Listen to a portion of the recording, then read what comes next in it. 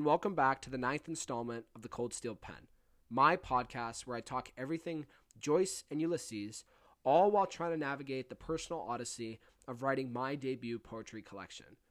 With Scylla and Charybdis, we have reached the halfway point of Ulysses. So far, we've discussed a range of topics loosely connected to poetry and Ulysses, ranging from the place of the poet in the world to the importance of physical sensation for memory. Although we've remained with Bloom, we now return to Stephen for a discussion on the relationship between an artist and their creation. In our contemporary, we've been drilled to fear discussions surrounding an artist's biography and understanding their work.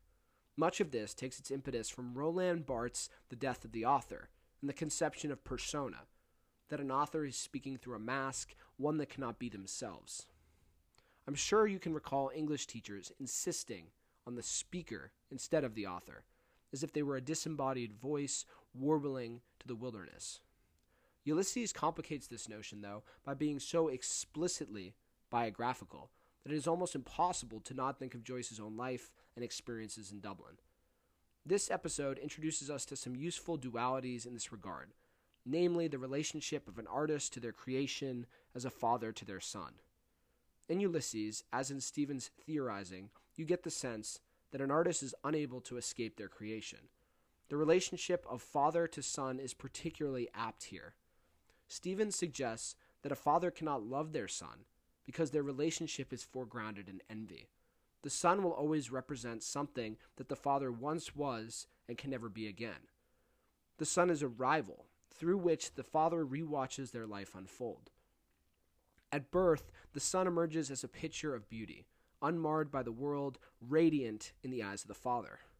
The son will always be something the father cannot be, despite being made in his image.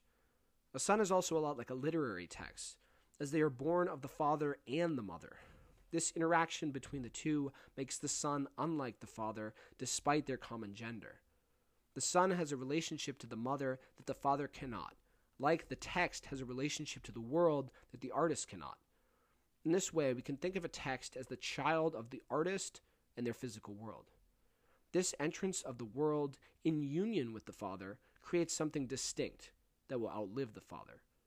Besides this relationship of author to text, we should also consider the fabric that becomes the whole.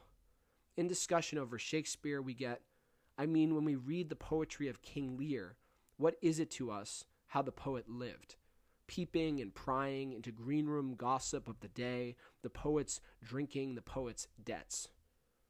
Stephen nonetheless thinks there is something to this peeping and prying, and that the text cannot escape from the personal life of the poet.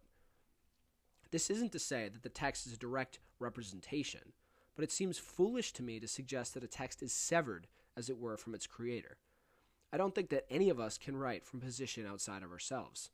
This would require us to completely remove ourselves from our own experiences and isolate us from the world around us. As humans, we are moved by what we ourselves have experienced.